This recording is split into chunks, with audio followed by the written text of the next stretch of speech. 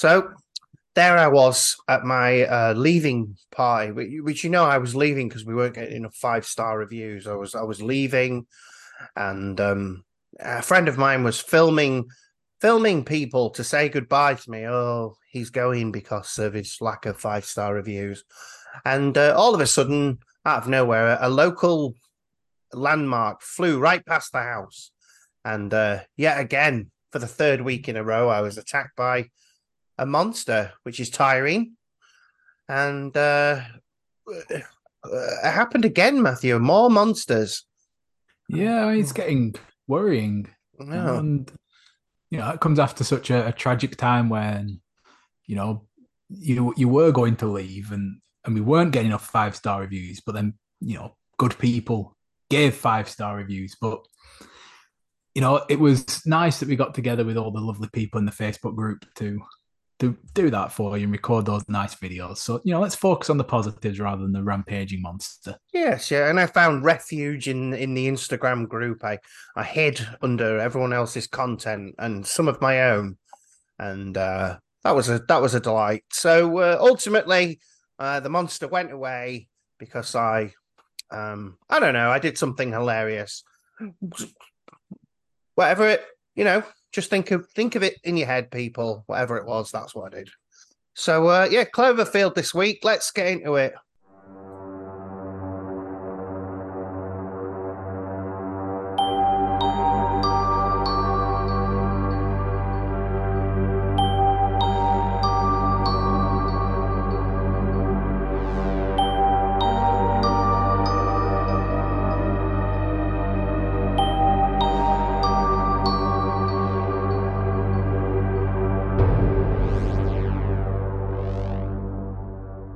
Hello, everyone, and welcome to Creative Psychopaths, a horror movie podcast and the world's premier kitchen for horror sandwiches.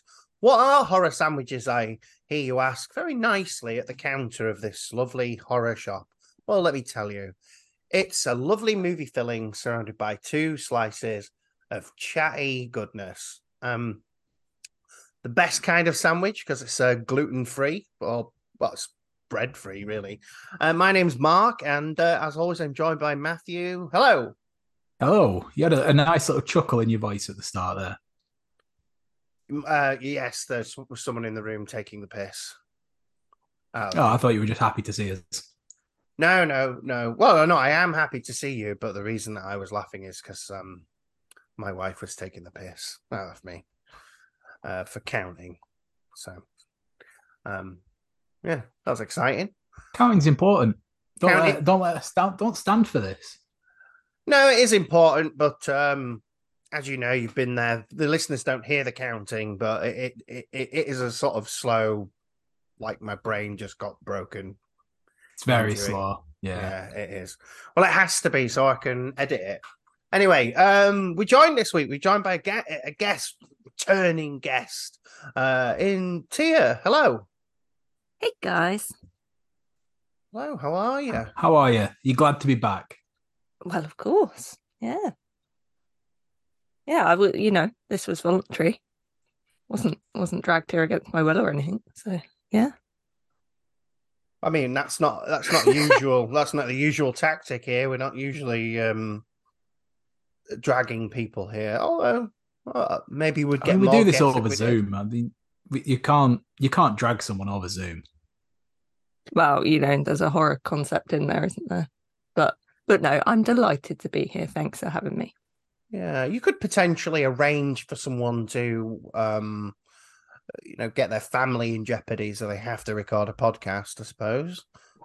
Yeah, oh no, even so, they're all down here as well. It's a bit inconvenient, really. Price of trains these days, probably not worth the hassle. Oh, so I wouldn't ever do anything to hurt Tia's mum. We do love Pammy. Well, I've never met her, so I'm happy to. I would stop you. I'm happy to. Never met her. She might be a bitch. Don't know. Yeah, I don't run everything by you. No. You don't know. Nobody hurts Pammy on my watch. Well, I'm sure you've got other family I can injure. But no, I don't actually injure them because if we do the injuring, then there's no point in you doing the podcast. It's just a threat of injury. Anyway, let's not do that. Let's not give Everything we do is figurative here. Yeah, let's not give other podcasters ideas on how to get guests, because terrorism, whether it's hilarious or not, is still no good, and that's how that goes. So, what have I done this week? Well, I've got a lovely first world problem that started cheery and then ended up miserable. Well, let me tell you all about it. So I bought this RoboCop DVD box set, which you may know about, Matthew. Yes, you told me about this. I got mildly excited about it and then realized it didn't include the good RoboCop film. No. Well, it's a series of 4 films called Prime Directives, and there's 4, like I say, 4 films on there. And part of my brain at the moment is like, 4 films. That's 4 letterboxed I can add to my life. But frustratingly, all 4 films are lumped together on Letterboxd, so you have to watch them all to get it on your list. And it's like 480 minutes or something. And I watched like 15 minutes of the first one and went, I'm not sitting through 4 of these, because it really is bad.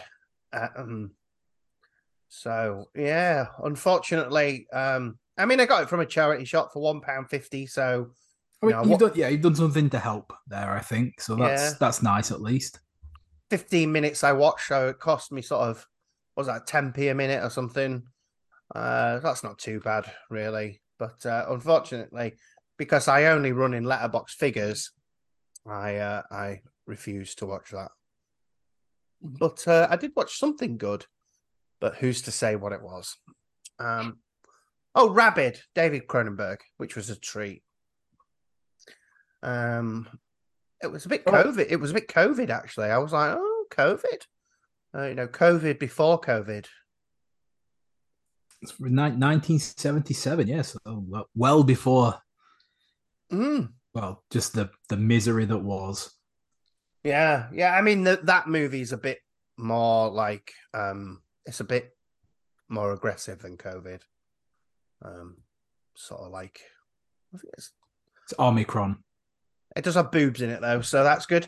What was it called again? Now you've mentioned that. Rabid. Yeah. Rabid. Yeah. There's not the mention of boobs there. You thought, why not? Yeah. That was what pushed it over the edge for me. Yeah. Well, on a previous episode recently, we talked about freeing the boob, and my friend texted me literally that. No context. They just literally sent to me free the boob, which was weird. Not weird, but I sort of didn't understand it at first. Anyway, I'm rambling. Did you think they were requesting a titty picture? Yeah, well, I'm not bothered. If you want to see my hairy nips, OnlyFans. That's the next stage of the podcast. I wonder if no. Let's not even think about that, because I don't want to reveal my hairy nips, and I don't want to say hairy nips anymore. Have I lowered the tone of this podcast? No, I don't know. I think it was already on the floor. Yeah, no. Thank God. It was never highbrow. Right. So this week we're in Kaiju July again still, and we're in our penultimate week of Kaiju July. Yeah, we are. We're covering Cloverfield, and so we're going to make our slices of bread Cloverfield-ish, and we're going to start with. What's your favorite clover-based spread to put on your horror sandwich? Just clover, really. That was easy. That was an easy one. Yeah. Now for the filling, good film. Final slice. Weird sequel. What's your favourite field to eat your horror sandwich in? Oh, I don't think I've got a favourite field. I've got a nice one around the back of my house. Yeah, but is that your favourite? And for the purpose of this, it is. Makes life easier, doesn't it? I imagine where you live, here, there's loads of lovely fields for days. There are. My favourite, it wouldn't be where I'd eat a picnic, but my favourite one's where the donkeys live that I used to work with. Oh, The donkey donkey field. field. Yeah. Would the donkeys try to consume the picnic? Yes. Yeah, they've done that many times. Tried to steal my apples. Fucking It's pretty adorable, but I don't share food, so. those asses. Ah, Oh, very good. No, so the first slice of bread we're going to do is, well, interestingly, Cloverfield. It's a found footage movie, but it's a monster movie, which so it's slightly different from what you usually get in found footage. So, what I've asked for, or what we're going to do, is we're going to talk about movies, other movies that might be found footage, other genres, or if you've got a pitch, whatever you want to do with it. We're pretty relaxed. And have either of you come up with any of it since I gave you this topic a couple of hours ago? So my thinking with found footage is I kind of get the idea that there's pretty much everything has been covered in found footage as a medium, hasn't it? We've had slashers, we've had supernatural, we've had big monster movies and stuff. So what hasn't found footage done?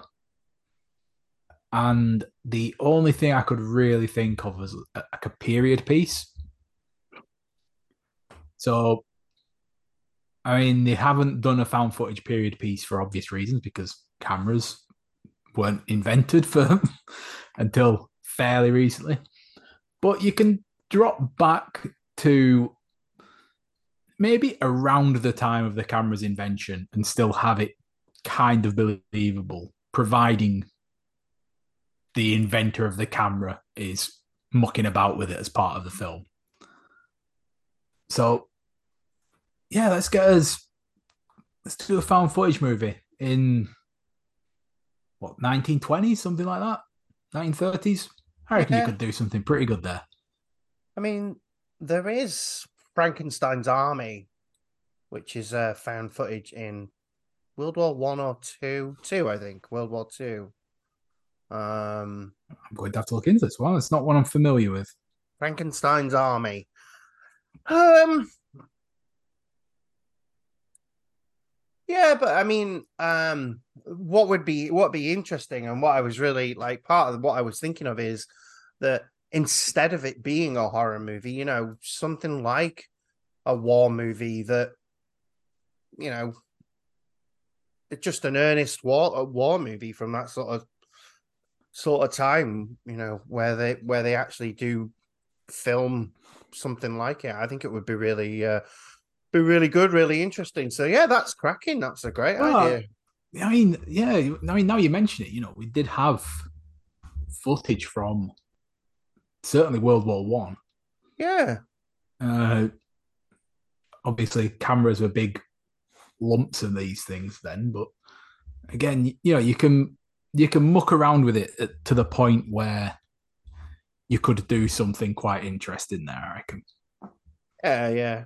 And I think we'll get into it with Cloverfield and maybe just drop it here. But I think sort of with found footage films, you can either suspend disbelief about what you're seeing as found footage or not really. So in terms of if they did that, you just have to go, right, this is happening. He said he's got a battery on his backpack. That we'll go for that. Yeah. So, do you want to go next here, or will I pick it up? Well, I have to be honest, didn't really do very well with this one. It's a tough one, isn't it? Yeah, Oh, I didn't know if you. I think I sort of read it as like, what other films would you change into found footage? But yeah, no, go for it. It's a very vague, very open question, and I'm quite happy to. Accept whatever you say.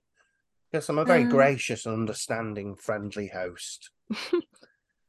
I don't think it's very original because it's just like it would be another very similar monster movie, but I guess Jurassic Park would work pretty well. I guess to me it would make sense that they'd be filming it as a part of the, trying to promote it. That's a brilliant idea. Yeah. I think the trouble with a film like that though is it's not going to make it more exciting because it's already so good. It would just No, but work, I it's a suppose. brilliant idea. Um, I I've often also thought I kind of thought about Goonies, and I liked the idea of it being something like um that their kids find years later, like stored in the attic, like their kids never believed this story that they told them. Like, yeah, sure, you went and found all this pirate treasure and were being chased by these criminals, and then like they find this old video camera of all the footage. Because I could believe that Data would film the whole thing. Like, he's really into gadgets. yeah, that's really good too. Yeah. There's something in a sort of adventure movie anyway. I think that you know, a couple of amateur investigators or whatever want to Yeah, film an adventure that they go on and it turns into a proper Indiana Jones style adventure. I think that would be something really cool and interesting. Yeah, I think Um, that does follow the same format as most found footage horrors, don't they? How they all, yeah, well, I say it all, more set out on this adventure of some kind. You think Blair Witch being the archetype, don't you? They that's would be the exact same thing, except fun things happen instead of terrible ones. yeah, yeah, I think it'd be really good. Um, Yeah, I think it's when I started thinking about the question, I thought it was interesting to see sort of whether found footage fits into anything else. And the only thing I really thought of was, but mine would be more like Chronicle, for example, that use different cameras over time. I thought you could have something like a sort of Bruce Willis Die Hard sort of situation, but a lot of it caught from security cameras and you know, maybe maybe the lights are out, so he has to use a camera with a light on, that sort of thing, that sort of specific um trope that they use. Oh, I need the camera because it's got a light. But yeah, I think there's something in an action film. But then I don't know how you'd fight someone with a camera. Suppose you could do like first person. I think if we're going to go for some specific films, then I think that Get Out could make a good found footage film. Right, yeah, yeah. Uh, because it would have the interesting thing of, I mean, it's got a premise for a found footage movie already. Because if you start at the garden party, and it would be able to do the interesting thing where there is a twist still, and the twist comes from the point of view character as well. Because it would have to be, uh, well, in my head, I would have, is it Caleb Landry Jones? I think, if memory serves, the son in the family would have Yeah. to be the one filming it, and when that turn comes, in that the film where things go south for our protagonist, we actually see it as the villain is us. We're the point of view character, because not only would that make for an interesting film, it would also boost the social commentary on it, in that a lot of people think that we are good and righteous in these regards, but we do have these unconscious biases, and sometimes not unconscious. And yeah, I think it would Hmm. make us question ourselves a little bit. I don't need to question myself any more than I already do.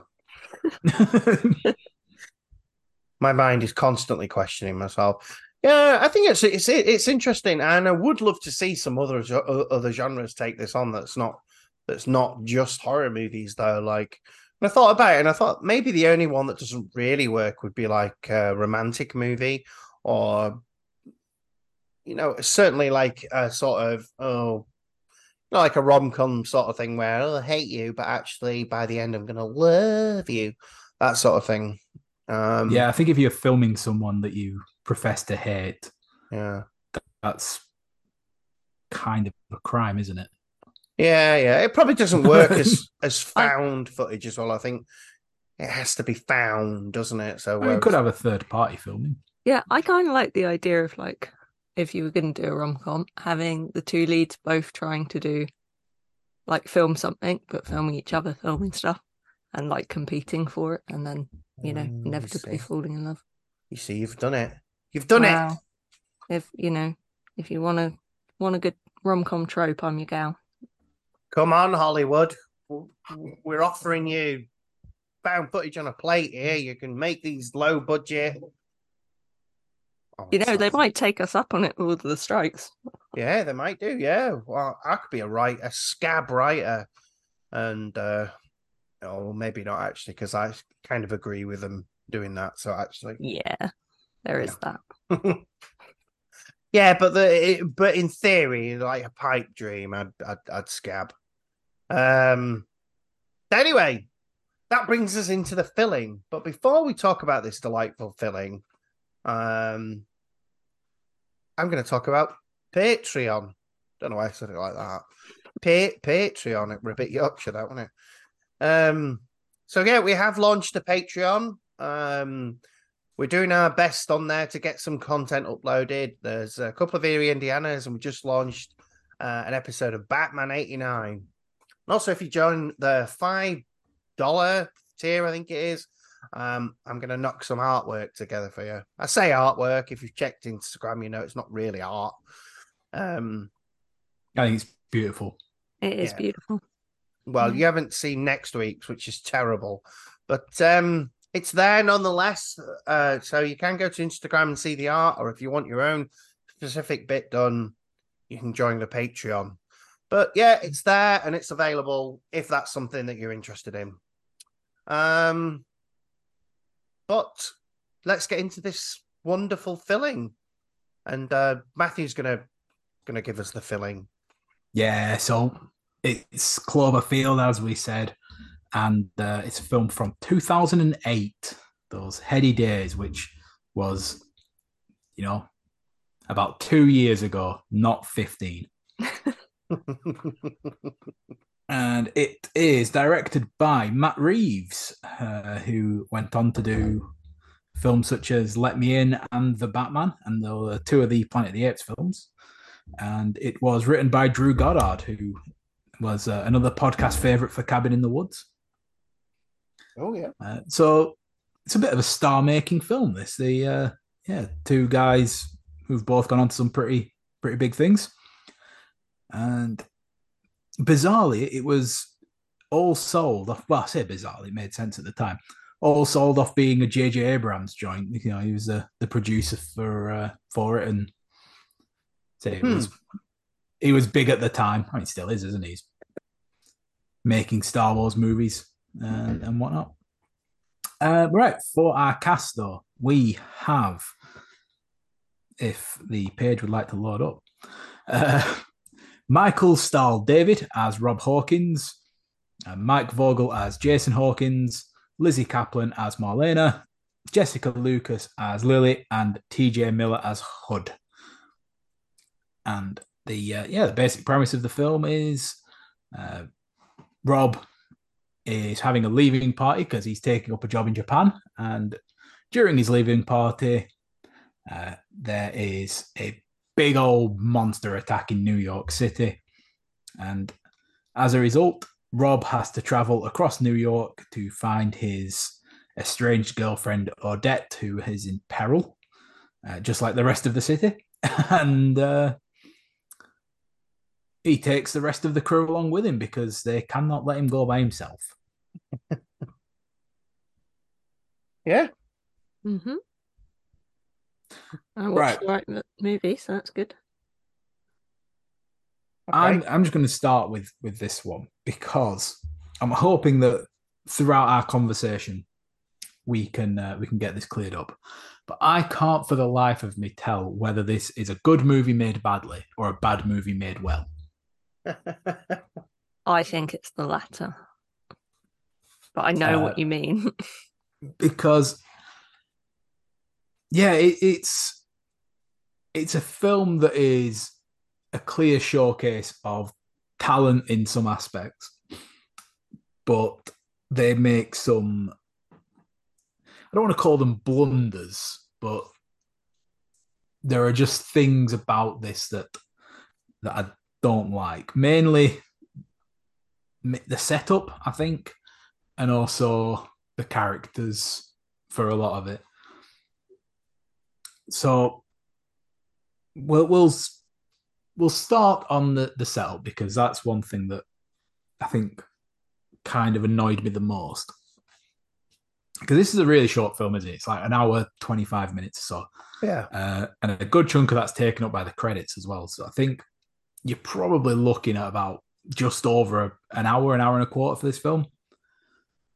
And Yeah. when the runtime is so slow and sorry, so short, like the setup from the start of the film to this, the attack, it's like not very long at all, and we don't get to sit in and really get to know any of the characters.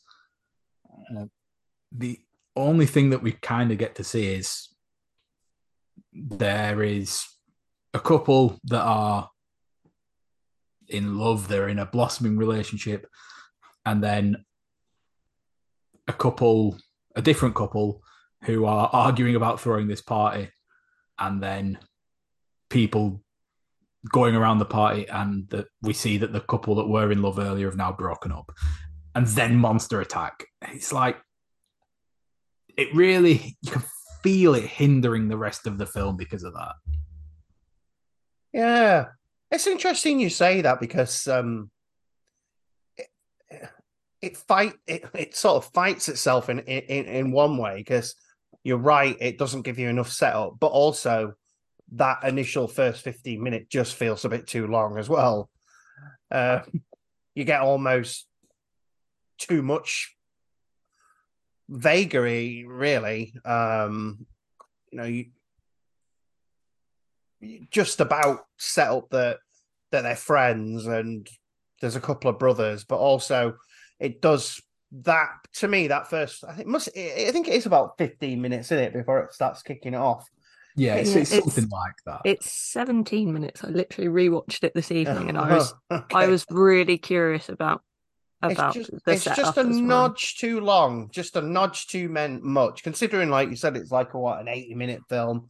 There's maybe, but maybe like you say, they're just not interesting enough to be like, you know, you like, come on, let's see what happens. But Yeah, I mean the characters that are like they not necessarily have to be interesting characters. The film's about what they do, not about who they are. yeah, You know, uh, but at the same time, what they do is driven entirely by the relationships.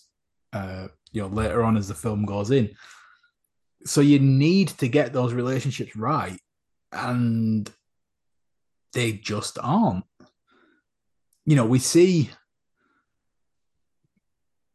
We have them loved up at the beginning. This main central character, Rob and Beth, they're loved up at the beginning, and then they are arguing at this party, and that is what are we supposed to do? We can get from we understand point A, point B, and we can make a rough guess of what's in the middle, but it's like why do we care?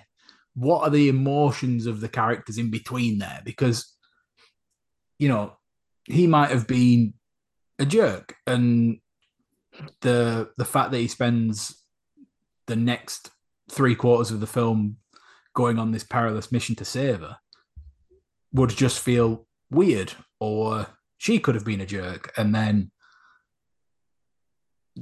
why would he want to do this? or they both are, and then you just think, well, there's something seriously wrong with them as people, and it's we you need to know your character's motivation, and for this, it's just a blank sheet of paper that says motivation on it rather than something that's drawn out for us. Mm. Can I interject? Yeah, go for it. Sorry. I don't often disagree with you, Matt, but I completely disagree. I do think, like, I totally get what you're saying, that there could be more character development for sure. But I also think Mark's right in that it's bordering on too long given the runtime. And rewatching it this time, what happens is, or like, they briefly explain that they've been best friends for most of their lives, sleep together, and then don't really know what to do about it. And then as a result, sort of end up falling out and not really dealing with their feelings, lash out at each other at this party. And then he's realizing that he already knows he's made a mistake. And then obviously this event happens and he realizes he hasn't told her he loves her and that, like, she's in trouble and potentially in pain and scared, and he'd do literally anything to get to her because he's been in love with her his whole life. So I totally bought it myself, but like I don't think it's as well acted as it could have been, and I don't think Beth as a character is particularly, like, she's pretty two-dimensional, but like I don't doubt Rob's love for her. I doubt his friends' willingness to follow him into danger because I don't think like those relationships are formed enough. But yeah, I guess I was watching it and I thought, if I knew, like, he's saying, this is the person I love my whole life and the person I love most in the world, and I thought, if the person I love most in the world was in that position and I had any chance of saving them, I'd be doing that as well, I guess. See, again, that makes complete sense because we're told that in passing, aren't we? From people around. It's not as developed as it should be, for sure. But there's something there that should be between these 2 points, shouldn't there? That gives us, that gives us what we need to understand this fully, but keep it engaging. Yeah. And I mean, other films do it all the time. So, like you say, is it the acting that's the letdown here? Do we need a bit more time with them? Do we need a bit less time? And yeah, there's that source isn't there? There's something missing. The sandwich needs some seasoning. Yeah, I think that's fair. Yeah. I'm in the middle of both of you, really. Like, I sort of agree with both points. I think you get enough story to find out to know why he's doing what he's doing, but it also, on the other, I'm basically with both of you. I'm not going to repeat exactly what you've said back. But it's no wonder he's pissed off with her at the party when she shows up with Chachi from Happy Days. The fuck's she doing with Chachi from Happy Days? Why is he there? That's our man from As Above, So Below. Yeah, I know, but it looks like Chachi from Happy Days. Like, what is this prick doing here? He was nice. I liked him. Yeah, he seemed nice. But why is she doing that? Well, to be fair, he didn't call her, did he? And Andy's now taking a job in Japan, even though she encouraged him to take it. Yeah, exactly. Exactly. And I think you are supposed to take a little bit from because this is recorded on videotape, and you get these odd moments of, where it sort of cuts to what else was on the videotape, where they obviously had this really, really happy day together. And I think you're supposed to take something from that for sure. But yeah. Yeah, I mean, I want to circle right back to the beginning because I want to talk a bit about this movie's initial impact on me because it's one of the very, very few films where I had no idea what I was going into. Um, and I remember, if I'm right, it was the marketing was very much like that. It was like, "Ooh, this is going to happen," but you didn't know what it was about. So when we came into it, and it turned out it was a fucking monster, found footage monster movie. I was well on board, um, and I really like it. I'd argue that it's a cinema film though, and it doesn't translate quite as well to a smaller screen. But I think that's probably quite similar with a lot of movies. Yeah, I think the scale of it is good. Because not just for the big monster stuff, but also the quite small scale stuff, like the subway scene was really good. Mm. One thing that I do want to say about the monster though is that we get we get to see these little glimpses of him, and for these sort of smaller budget films, you always have to find a way of hiding the scenes, not showing the monster, picking your moments, obscuring it in smoke. And for a large part of that, it does that really well, mostly obscuring it with smoke and that. Mm-hmm. But also, there are like a few times in this film where I just get really sick of them going like, "Oh, we've got a perfect chance to see the camera, to see the monster," and then we'll just turn the camera away for some reason. Annoyed the shit out of me. Like, show us the monster. See, I had like you, Mark. The first time I saw this like blew my mind, and I think I saw it in the cinema, and I agree it's better as a cinema film. But what the lasting impression I had was how powerful it was that you saw little glimpses, and you didn't like in my memory you didn't really see anything until the end. But rewatching it this time, there are a few moments where they show you too much. I think I always like it when you only see really tiny bits and then get a big reveal Yeah. because I think it's more powerful that way. But I do know what you're saying, Matt. It's annoying when with any found footage when the camera stuff becomes contrived. I was really annoyed. It's the how, isn't it? You hide Yeah, it. You can hide it by buildings, which it does for a lot of the times, and then you see it's going, oh, it's going to come in between these two buildings. Let's look at these military guys instead. yeah, for sure.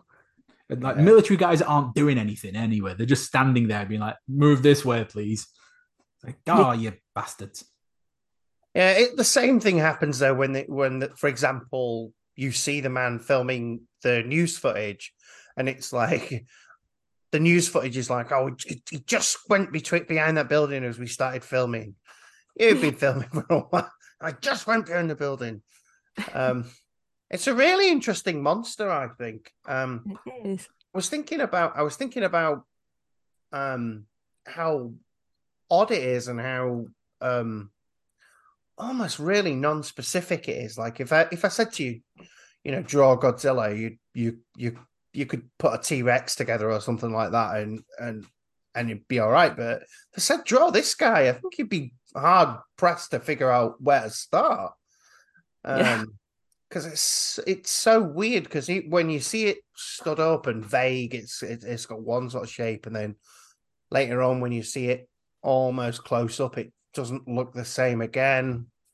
It's a really weird, really well designed monster, but it's so vague in its way. I like it. Yeah, I agree. Yeah, Yeah. it's cool in that we kind of only ever like see its torso, don't we?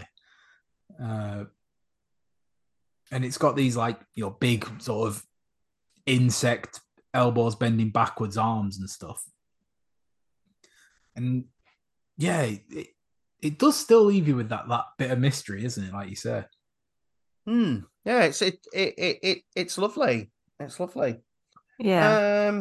I like the mystery because like as a whole film, I really enjoy that you don't have a lot of context for it. Like a lot of the films, you see it from the perspective of like where it came from and how they're going to defeat it, and what it is and all of those answers. And this is literally just if you got caught up in this shit and didn't have a clue what was happening, and had no answers, but just tried your best to get through it, like that civilian perspective. Yeah. Yeah, I really Yeah, I mean enjoy that. Yeah, that is something that this film does well, because normally when we get them, we always follow government boards, don't we? Or Yeah, a maverick scientist who they should listen to but don't. exactly. Very rarely do we just get everyday folk and what are they trying to do in this situation. Yeah. Yeah, It's good because you get these. I mean, these stories, whenever there is something catastrophic in the world, there are thousands of people caught up in it that will have situations akin to this. I mean, I'm not going to say like this because obviously not, but that's something similar to it.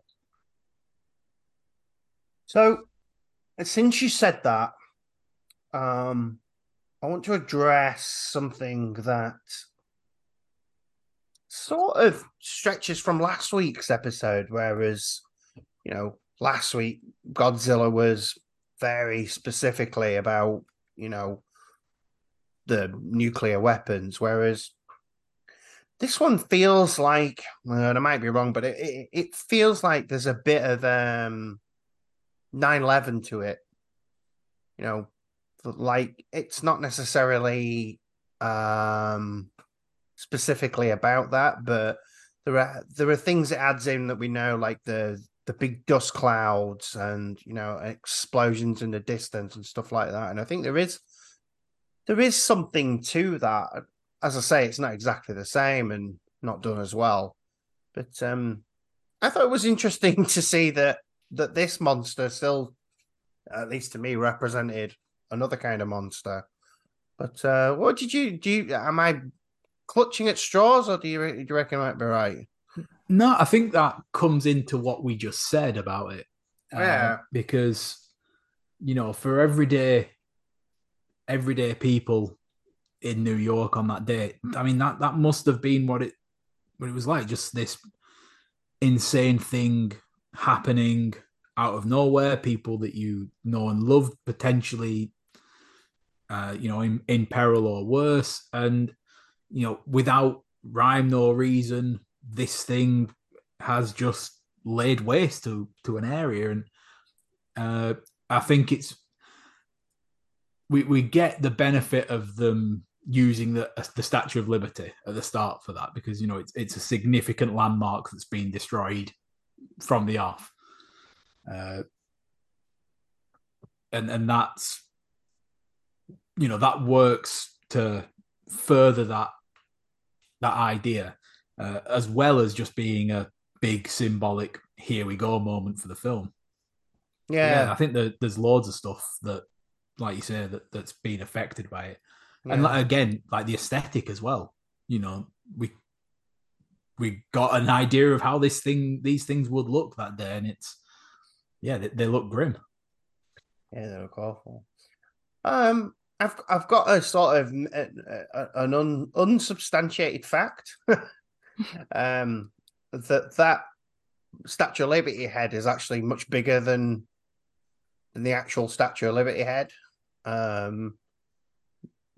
Like I say, that might not be true, but I think in terms of like the impact and the way the film was, they were like, oh, it needs to be bigger. It needs to look, it needs to look more like, well, bigger is better. Whereas I don't think the actual head is quite as big as that. But again, I think it's a bit unsubstantiated, but it sounds right, doesn't it? It sounds like movie magic. Movie I magic. don't know about you guys, but when that head flew off, did you not think that if that was real, more people would be like, fucking hell, Statue of Liberty? Yeah, for sure. Yeah. I think it's that whole, like that's the ultimate symbol for them, isn't it? So they don't even have the words for it, because that's the moment when they're like, we are fucked. Like, Yeah, I you think know. that was one of the other reasons I thought it was like a bit of a nod to sort of terrorism as well, because it was like Yeah, it's like, oh, here's a symbol of liberty or whatever, the ultimate American symbol, really. yeah, yeah. Um, Oh, the ultimate American symbol that is commerce. Commerce. oh, oh, I see. Um, what do we think of the wee monsters? The wee little monsters, I like them. the ones that drop off him. I mean, that it reminds me of Alien a lot, like particularly the Yeah, yeah, quarantine stuff. yeah, for sure. Um, Yeah, but there's definitely some inspiration there, isn't there? But yeah, yeah, I but like that uh, it gives the film a chance to spread and do a couple of different things, doesn't it? Because I think if we were just running around the city with these guys for the whole of the runtime, on the streets dodging the monster, it would probably get boring pretty quick. But these monsters allow to move into the subways and explore some different areas and let the film be a bit claustrophobic, a bit dark, a bit creepy, Hmm. uh, yet still give us some monster magic. yeah, those tunnel scenes are great. Like I know you said earlier that, but it's always good to have those kind of locations in a found footage. Always good fun. Um, Yeah, well, it's a trope in it, to yeah, add in night vision and stuff yeah. like that, and you know, There was but one bit that really annoyed me, and I find is it Marlena the girl who gets bitten. I Yeah, find Lizzie Kaplan. Yeah, yeah, I find like I find the fact she follows them the most frustrating because she like it's established that she doesn't really know them and she's not that kind of person that would put others first. But then she she saved Hud in this bit. And what really annoyed me was that he stopped to film her getting bitten, and like if he just put the fucking camera down, he probably could have kicked the monster off in time. I was like, really? That's where those camera moments stress me out. I'm like, come on, I can yeah. appreciate you There filming are a the rest of few it, but there are a few bits like that, aren't there? I yeah, think towards the end, at the very end, I think there are a couple where I'm just like, you would abandon the camera at this stage. oh yeah, like climbing on the roof and stuff. Like, Yeah, do and, you need and both yeah, your for hands? sure. Yeah, for sure. There the was some. the when Hood gets eaten by the monster, and then it's like, okay, well, I'm just going to run right back to where that monster just killed my friend, just Yeah, to grab the camera. I like the fact that him had going back for the camera leads to his downfall though, because that's a trope I always like. If you're that committed to filming it, if you're going to value that above your life, then it's going to cost you. But then his friends do exactly the same thing and don't get eaten. So Yeah. It was sort of like what I was saying in the first slice with found footage. You can sort of, as far as it's concerned, you've either got to accept it or not, really. Like, yeah, it's one of those things of found footage. Like, for sure, you would have stopped filming. Even with paranormal activity, it's like stop fucking filming. You know, so probably Blair Witch as well. yeah, So you just have yeah, to, I think with found footage, you just have to go, fine, they're filming everything. yeah. Do you And think they and like speak to some part of the human conscious where we just, I've started, so I might as well carry on with these? Yeah, yeah.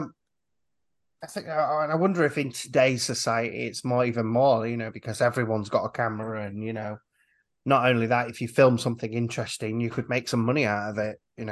So oh yeah, there's even 100%. there's You even see, more of that now.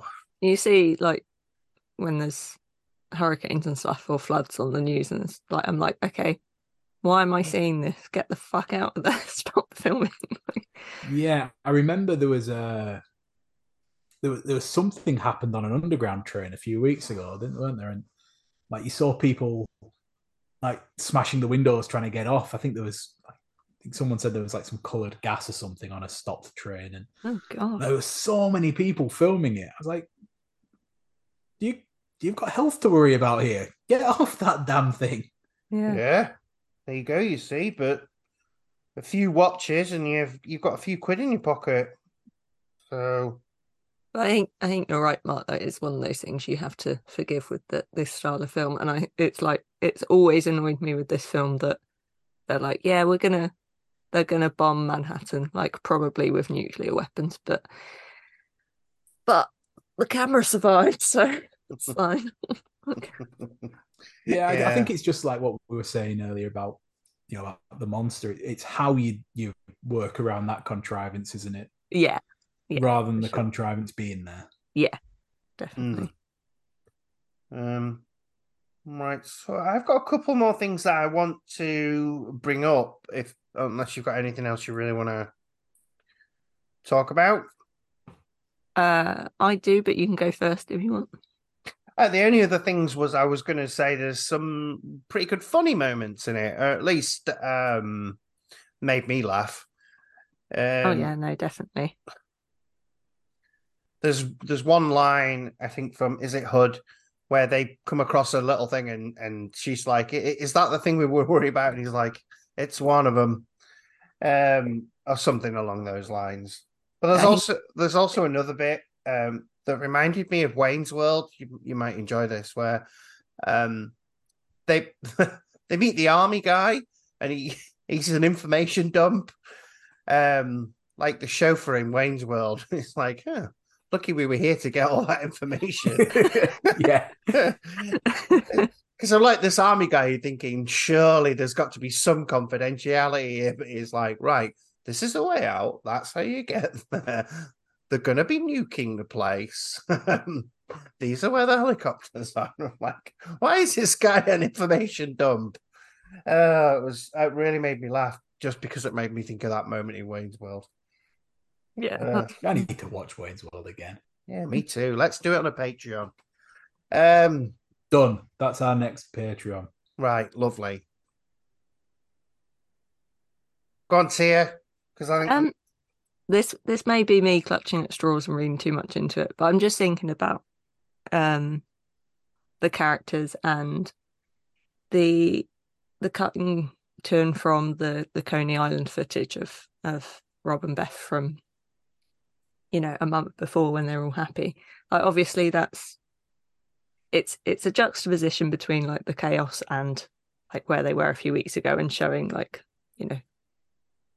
again that this mad things just happened to ordinary people who were living their lives, um and this mad things happened to them, and it's also used to hide footage of the monster later, like look, I caught it, let's rewind. Oh no, somehow we've got two different sets of film on one tape. But um I'm rambling now, but basically it it also makes me think of like maybe there's a theme in the film about people's choices and the paths they could have followed. So I guess like that Coney Island footage was like, this is the life they should have had if they'd actually like, not made stupid decisions after they'd got together.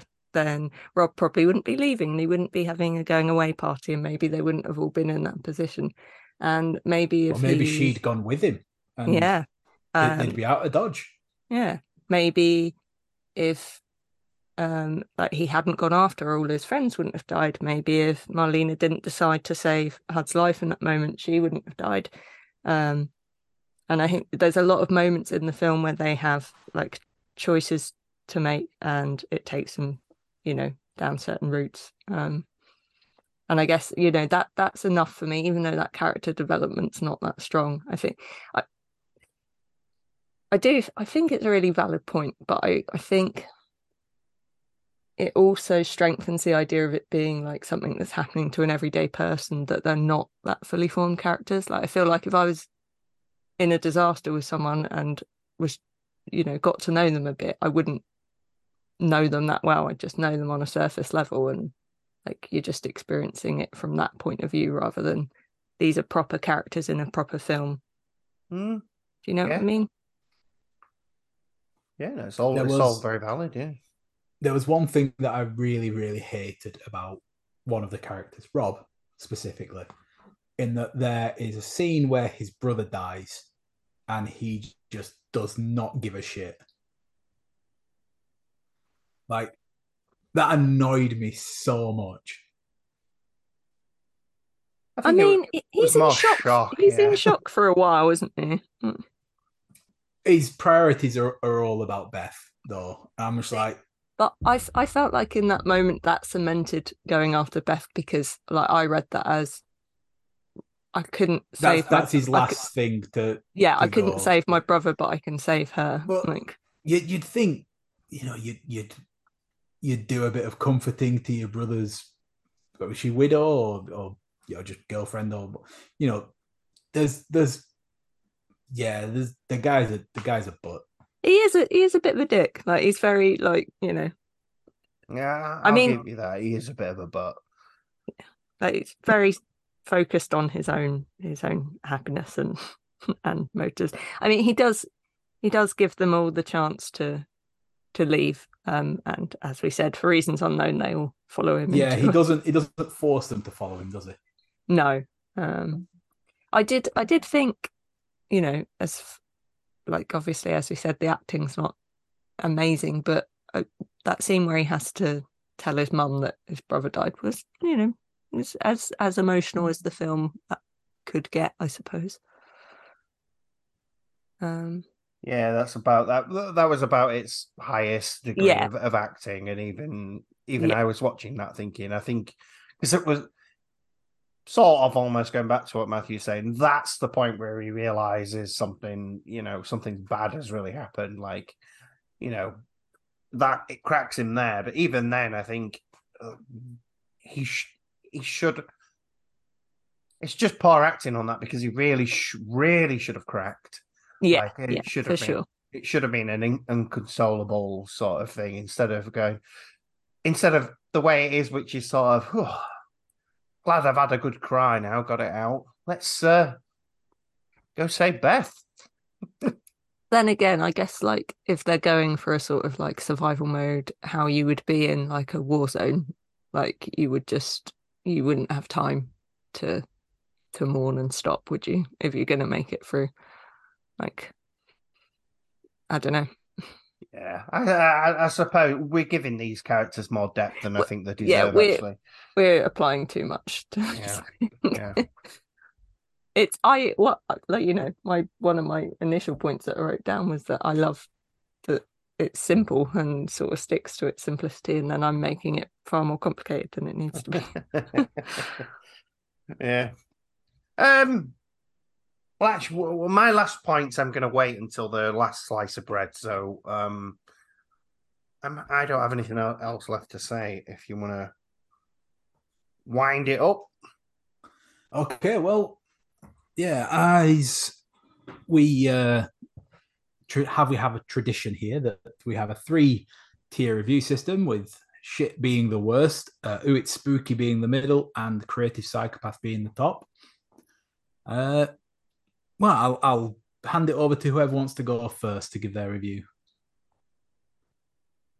I'll go first then. It's a creative psychopath for me. I loved it when it first came out. I think it was oddly the first found footage film I'd ever seen. Um, so it stuck with me.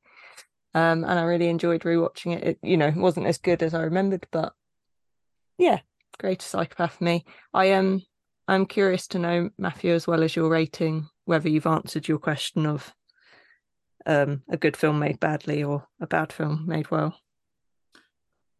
I'll jump in then before Mark, so that we can get onto it, because you know what, I think I've been talked around a bit while we've been here.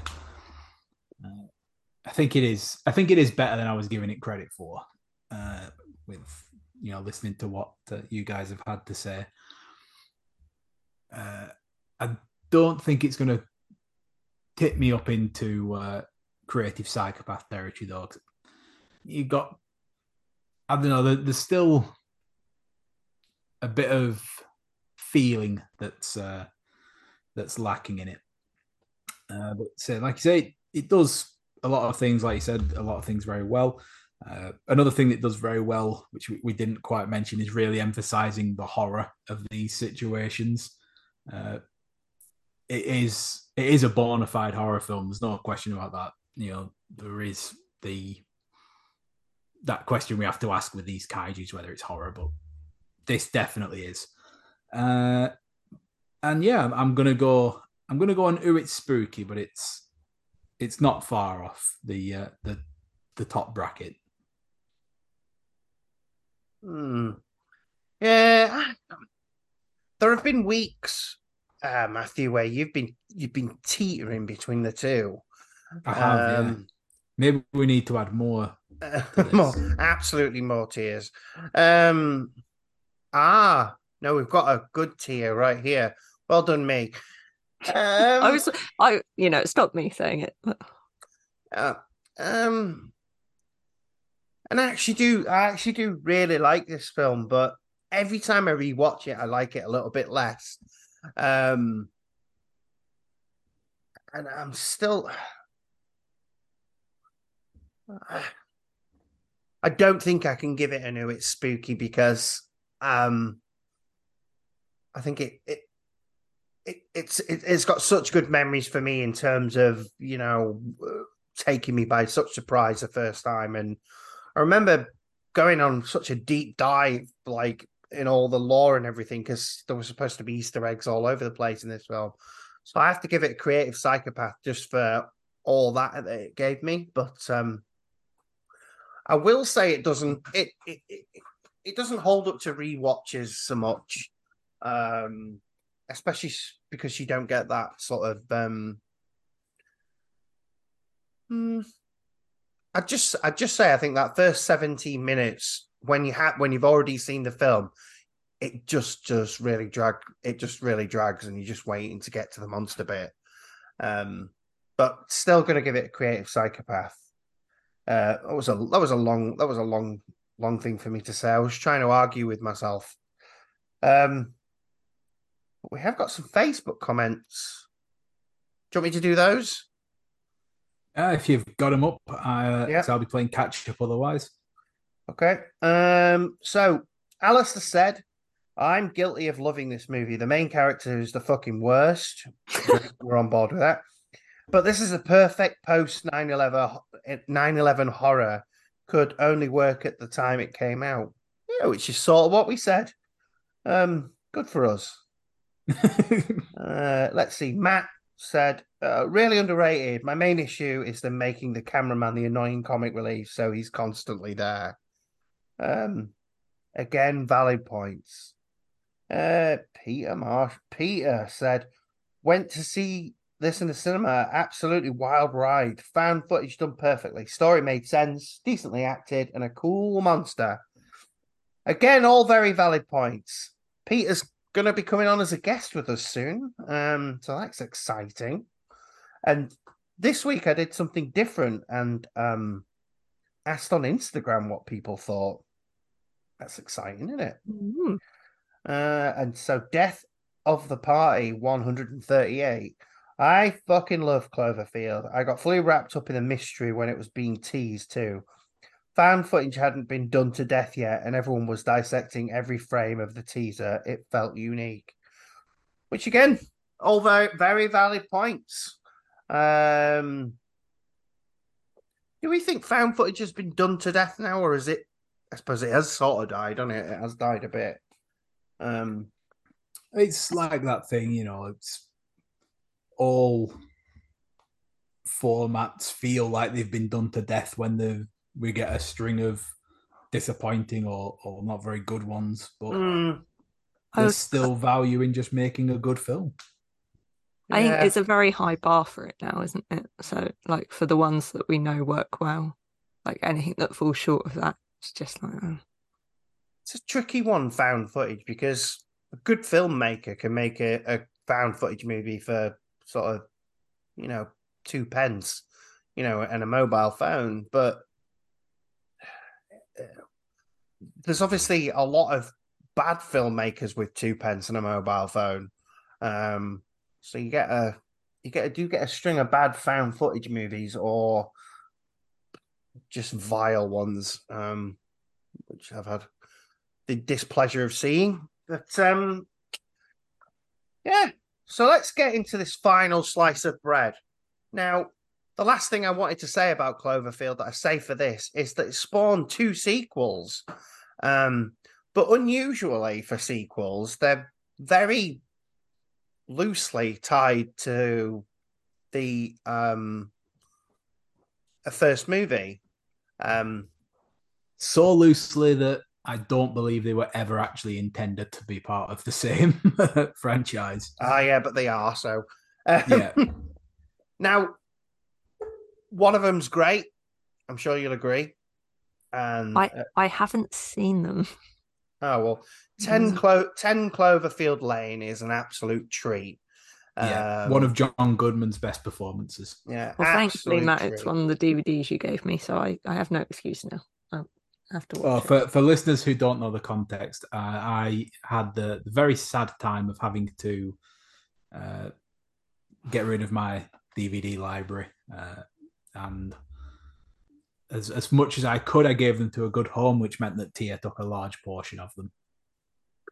Lovely, yeah. So you should definitely watch 10 Cloverfield Lane because it's a treat. And the third film, which I've actually forgotten what it's called. The Cloverfield Paradox. The Cloverfield Paradox is which is available on Netflix. It just went straight there. The interesting thing I think about the Cloverfield Paradox is it just dropped, didn't it? There was nothing. It just dropped. It was like it was. Here's a film. Is it a Super Bowl? Yeah, maybe. Yeah, I think they just went halftime. This is coming out, and then it's out. As soon as the game's finished, it'll be on Netflix. Yeah, it was interesting, but I love stuff like that. But I think we need more of that as a film industry. Just not a horror film at all, but the new Hayao Miyazaki film that's being released in Japan with a poster, and that's it. They've done no trailers, no marketing for it. They've just said this film's coming out. It's Hayao Miyazaki. Go watch it. And we could do with a bit more of that. Yeah, give us more. We don't need to see the whole film in trailers beforehand. Anyway, so this last slice of bread that we're going to get into is I posed the question: if you could create a sequel that was, what did I actually say, vaguely related to a horror movie, what would you do? Is that what I said? You did. Spin off a sequel to a movie only loosely connected to the main thing. There you go. Do you want me to go first? If you want to go, be my guest. So I'm going to actually pitch the movie instead of telling you what I thought of. So I've got this idea in my mind. We've got like a very specific engineer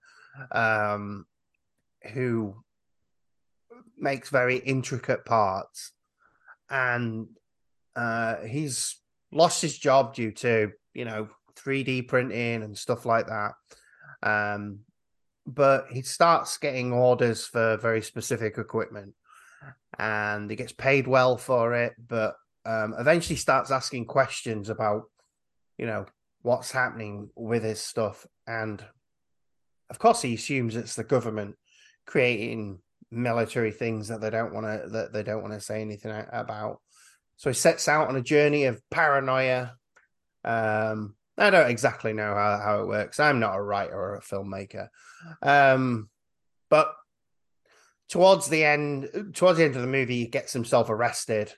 And then wherever he is, he sees on the screen a news report about someone who'd been using torture devices to kill people, and he sees them and realizes that his parts were used in the saw traps. That's my very, very vague connection to the movie. But, I like it. Yeah. There you interesting, go. Yeah.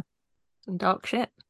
It makes sense too, because I struggle to believe that one guy could make all that stuff. Hmm. Never mind financing it. Yeah, sure. Yeah. So that was the only thing I could think of. Actually, and considering I don't like Saw that much, but I also thought maybe Saw would work as a found footage movie as well. Going back to that initial slice of bread, I did initially was thinking about pitching that, but I had also initially written down Saw, but then I thought I already quite like the CCTV aspect of Saw. mm, yeah, I wouldn't really. we don't need that. No. But I don't think there's ever been a sort of found footage like torture sort of movie, so there maybe is something in it somewhere down the line. Anyway, I'm getting that first slice of bread back. So, you guys have any thoughts, ideas? Wonderful chat. Uh, Here, do you want I to go first, or do you want to let well, me? apparently I am. I've just, who am I that I'm just jumping in all over the place? Um, You go for it. You Yeah. go, girl. Getting above my station. Um, yeah, I had a few like they're not whole pitches like you, Mark, but not necessarily a sequel, but sort of like an alternative view. I would love to see what Shaun of the Dead was like from Yvonne's group's perspective, because the like the doppelganger group, and Mm, then she rocks up at the end like with the army. I'd love to know what her and Martin Freeman and Tamsin Greig were doing. But yeah, me Yeah, I yeah, mean, too. there has been talk of that actually being made, wasn't there? really. Yeah, I don't know how serious it got, how far it was, but Yeah, it may have just been people saying that they want yeah. to do it. I also had um I love the idea of like vampires cropping back up after the Lost Boys ends and the grandpa just continuing to like try and fight them by himself. Um and what else did I have? Um I know they did a prequel to Psycho with Bates Motel, but I also kind of love the idea of someone like um buying the motel and then just trying to run it and that being some sort of horror comedy situation. Just I don't know the legacy of what happened there. And That would be actually really interesting. That would be good. So it's not a psycho movie, but you can't no, escape. You can't escape it. Yeah, yeah, I like that. I really like that. yeah, those are just silly thoughts. Yeah, Not silly thoughts. All thoughts are amazingly All fantastic. movies that I would happily watch though. what about you, Matt? So I basically just went and I went the lazy route for this Uh, because I thought Cloverfield is this big sort of city destroying event where we have these monster destroying the city. And 10 Cloverfield Lane was this tense, small scale, not sure what to believe movie. And in the end, there was just a little bit of monsters cropping up. So I thought, let's find a movie that is tense, not sure what to believe, then monsters cropping up, and take that and then just for a sequel, do the Cloverfield thing and have this idea just going on a rampage somewhere. So yeah, let's make a Thing sequel where it's a massive scale thing. ah, Ooh, that'd be good. yeah, It's Yeah. lazy, but it No, works. I I'd think. watch the hell out of that. yeah. It doesn't quite fit the remit, but um, I mean, I I remit mean, is that right? it fits as far as Cloverfield and 10 Cloverfield Lane do. yeah, and I mean, I don't think mine would particularly fit in with No, maybe not. Well, in fairness, like I mentioned before, I gave you about an hour and a half to think of these things. So during which I was rewatching Cloverfield. maybe next time I'll try a bit harder. Oh, well, I was watching my child's last play thing at school. Um so yeah, that was good. What Nice. was the play? Uh don't ask me. Alibaba and the Bongo Bandits. There you go. Okay. and well, Creative I assume they Psychopath. played bongos. No, Creative They Psychopath. stole It was good. bongos. It was good. Nah, they were just called Bongo Bandits. But If you want to hear something wild, in my year 6 nativity play, so bear in mind, nativity, Christmas story, the story of Jesus being born, I played an astronaut. God, I went to the wrong school. what? Why was there an astronaut? It was a Planet of the Apes situation, but instead of going to the Planet of the Apes, we went back to Bethlehem 2,000 years ago. Matt, this explains a lot about you as a person, if I'm honest. I mean, I don't think in our 11-year-old script readings that the words Planet of the Apes ever came up, but looking back, it's easy to see where they got the idea. Plagiarism. I love it. Well, there you go then. I think we've done it. I think we've achieved the podcast. I'm going to just put a little bit of cat amongst the pigeons, a little bit of sizzle, a bit of something fun for the listeners to discuss. So on Monday, we have a mystery horror film coming up at the local cinema. So on the episode next week, we'll do, but I will certainly do some kind of review for whatever the film is. But let us know what you think. Let's have a bit of a discussion in the group. What horror film do you think it's going to be? I have my suspicions. I'll chuck it in if nobody else says it. And yeah, look forward to that next week. We're going to have a small mystery film review as part of the episode. Oh, that's exciting. Is that the Odeon? It is the Odeon, yes. Oh, I might have to go see that. Scream Unseen. Yeah. Exciting times. Right, okay. Well, that's time to wind up the episode. You know where to go and what to do, so we don't need to tell you any of that again. Tia, do you want to plug anything? Nope. Just me these days. Nope, so Tia's not plugging anything. She's just her these days. Needs to be nothing more. All right, I'll just quickly say, I don't do it anymore, but listen to Hannah's mental health podcast called Island Minds, because she's still amazing. There you go. Go listen to Island Minds. I was on there at some point, so you can go listen to me talk about me brain. Is that the best plug? Yeah, of course it is. Yeah. Matthew, you're I wasn't this on show, which is also the best plug. Yeah. Listen to Creative Psychopaths. I realize you already are, but go listen again. Go listen to some other leave episodes. a 5-star review. Join the Facebook group and tell us. No, we're not doing groups anymore. Let's leave. Leave. Run. Bye. Bye. There's a big monster. Some shit. Bye, everyone.